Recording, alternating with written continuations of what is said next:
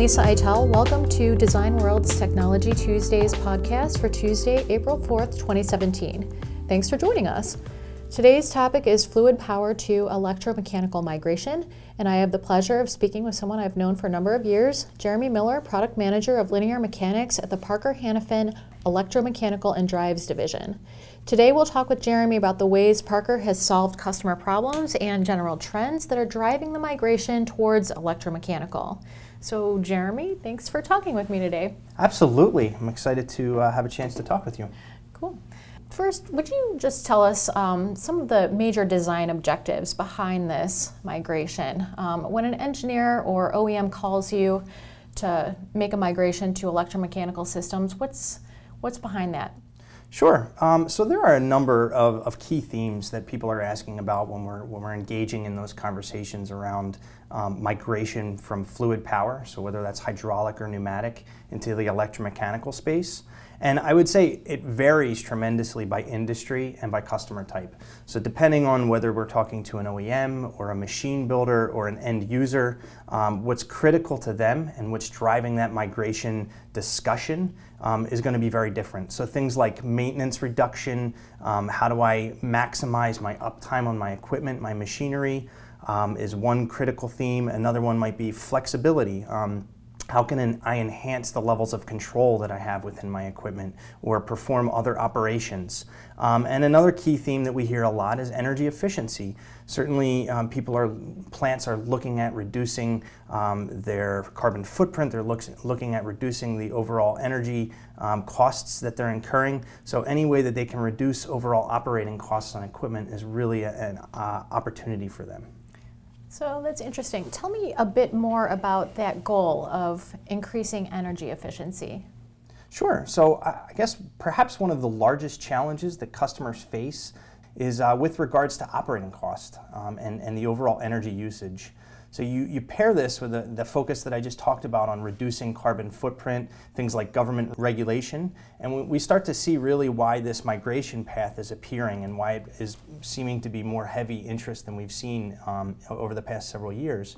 With respect to system level efficiency, we look at those three components or those three options, be it pneumatic or hydraulic versus electromechanical. Typically pneumatic systems are as low as 10% efficient, maybe 10 to 20% efficient. Hydraulic systems might be 40% efficient, whereas when we look at specifying electromechanical solutions, we're seeing efficiency levels upwards of 80 and 90%. So you can imagine how that then converts to overall savings. And one of the things we've been able to do is help our customers calculate the impact of that. So we look at things like what's the delta between the upfront cost impact of buying new capital equipment, because traditionally electromechanical solutions are more expensive, and we weigh that against looking at the overall energy savings based on that higher efficiency levels and the specific electricity cost, and then other contributing factors will weigh in too, like maintenance, other things that really are relevant to that. In many cases, we'll find that the overall ROI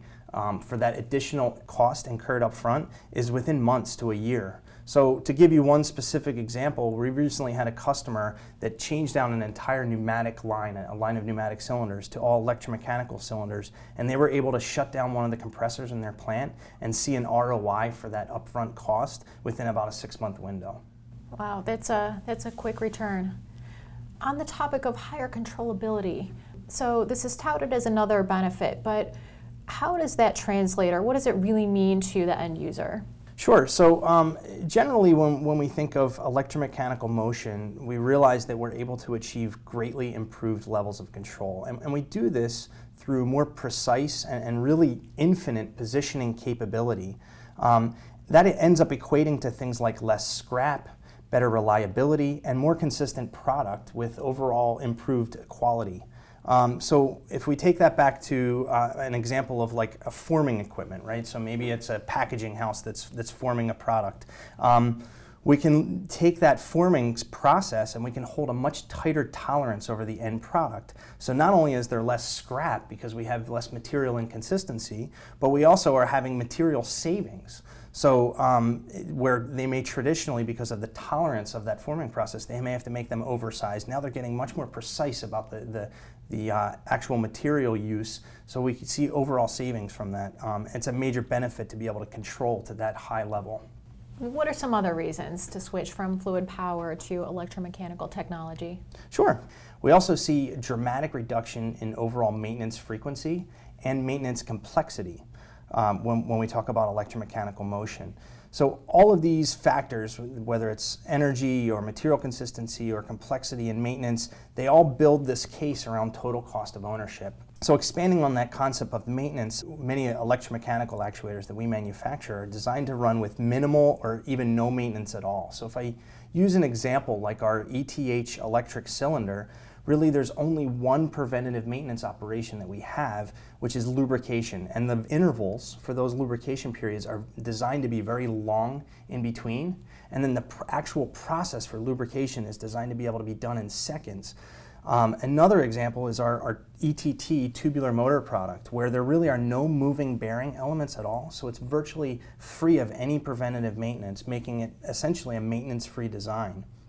So a lot of the things that you're mentioning about the ETT and the ETH, this reduced maintenance, it sort of ties into the idea that a lot of designs nowadays need to also be cleaner and safer.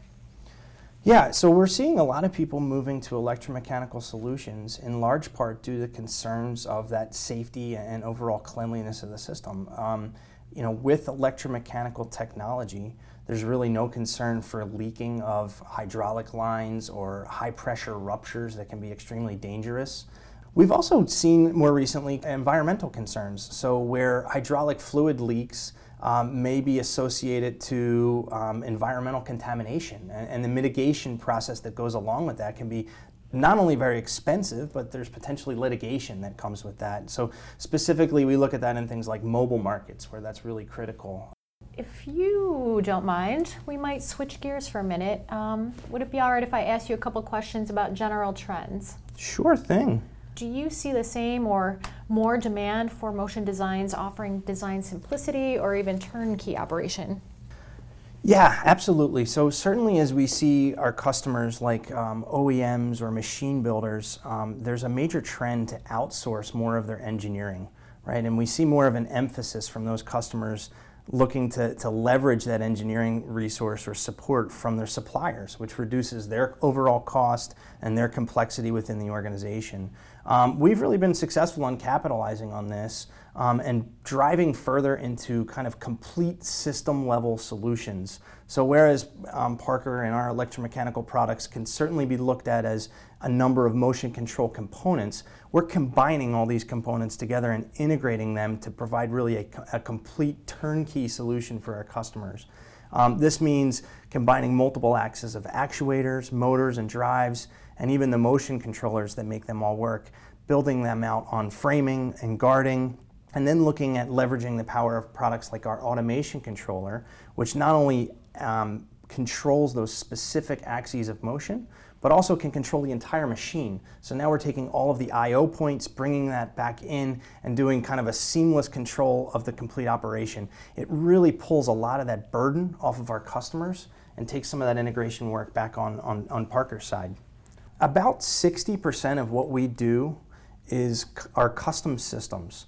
So that allows us right off the bat to reduce that design complexity for our customers. So they might call in with a completely unique application that our standard products can't solve. And we'll leverage the power of our engineering resources to kind of, in many cases, build a ground up solution for them. And then we'll integrate all of those motion components that I talked about. In some cases, we can even build paneling and integrate really that complete solution. We also add in a number of additional resources and services that we have here on site in our Irwin facility. Things like clean room rating. We have a clean room machine, so if we know this has to go into a clean room application, we can actually validate that specific product, that specific solution in their existing motion profile and application requirements and run it back and forth under those requirements and validate that it'll meet that clean room spec. We also do things like error mapping. We have a complete metrology lab here on our facility. So we can build a high precision stage and then run it through an error mapping process where we get it as precise as it can possibly be out of the gate, provide the customer with that data, and now they have a high level of confidence that they can get the precision that we're saying it can achieve. That's so cool. Well, that's all the time we have. Jeremy, thank you very much for your time today, and thank you for listening. For more information, visit the Design World sites at motioncontroltips.com and robotictips.com, and visit Parker at parker.com/EMN. Thanks for listening.